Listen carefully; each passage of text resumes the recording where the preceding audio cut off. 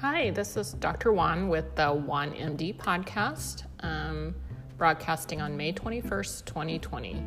So today my message is for my diabetic patients and all those who love them. It's definitely strange new times in the medical world right now with the coronavirus pandemic. My diabetic patients have had higher hemoglobin A1C and glucose values in the last 3 months. You all are just too sweet right now. I think this is due to 3 big changes. 1, change in your normal activity levels. 2, change in your eating patterns, maybe eating more at home, eating takeout more, stress eating, snacking.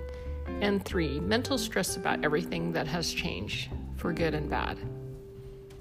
There's no need to beat ourselves up for this, but here are a few simple things to improve your diabetic health. 1, take your medication as you're supposed to, and if you're having side effects, let your doctor know. Most doctors' offices are still open, and someone's answering the phone or doing virtual or phone visits, as well as in person. Check with them. 2, don't skip your follow-up appointments. Many physicians are offering virtual appointments if you aren't completely comfortable going into the clinic yet.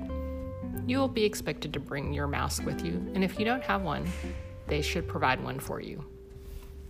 3, write down what you're eating and be aware of stress, emotional, or boredom eating. 4, if you want to, try counting carbohydrate grams. Maybe set a goal of 100 grams max per day, more or less.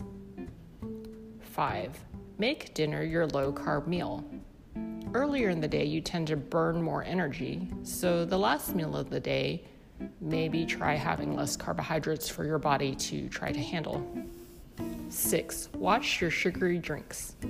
A good substitute for cola drinks might be plain coffee or tea for the caffeine, or a bottle of sparkling water with a squeeze of lime if you miss the fizz and acid. 7, take a walk in the morning or late evening for 30 minutes when it's not too hot. 8, phone a friend when you're frustrated or need to talk it out. We know stress can cause blood sugar levels to elevate. 9, give yourself grace when you aren't so good that day. There is always tomorrow to try again. And remember, all things eventually change. So, for my sweet diabetic patients, I hope our next hemoglobin A1C levels will be much better next time. This is Dr. Christine Juan with Juan MD. I wish you good health.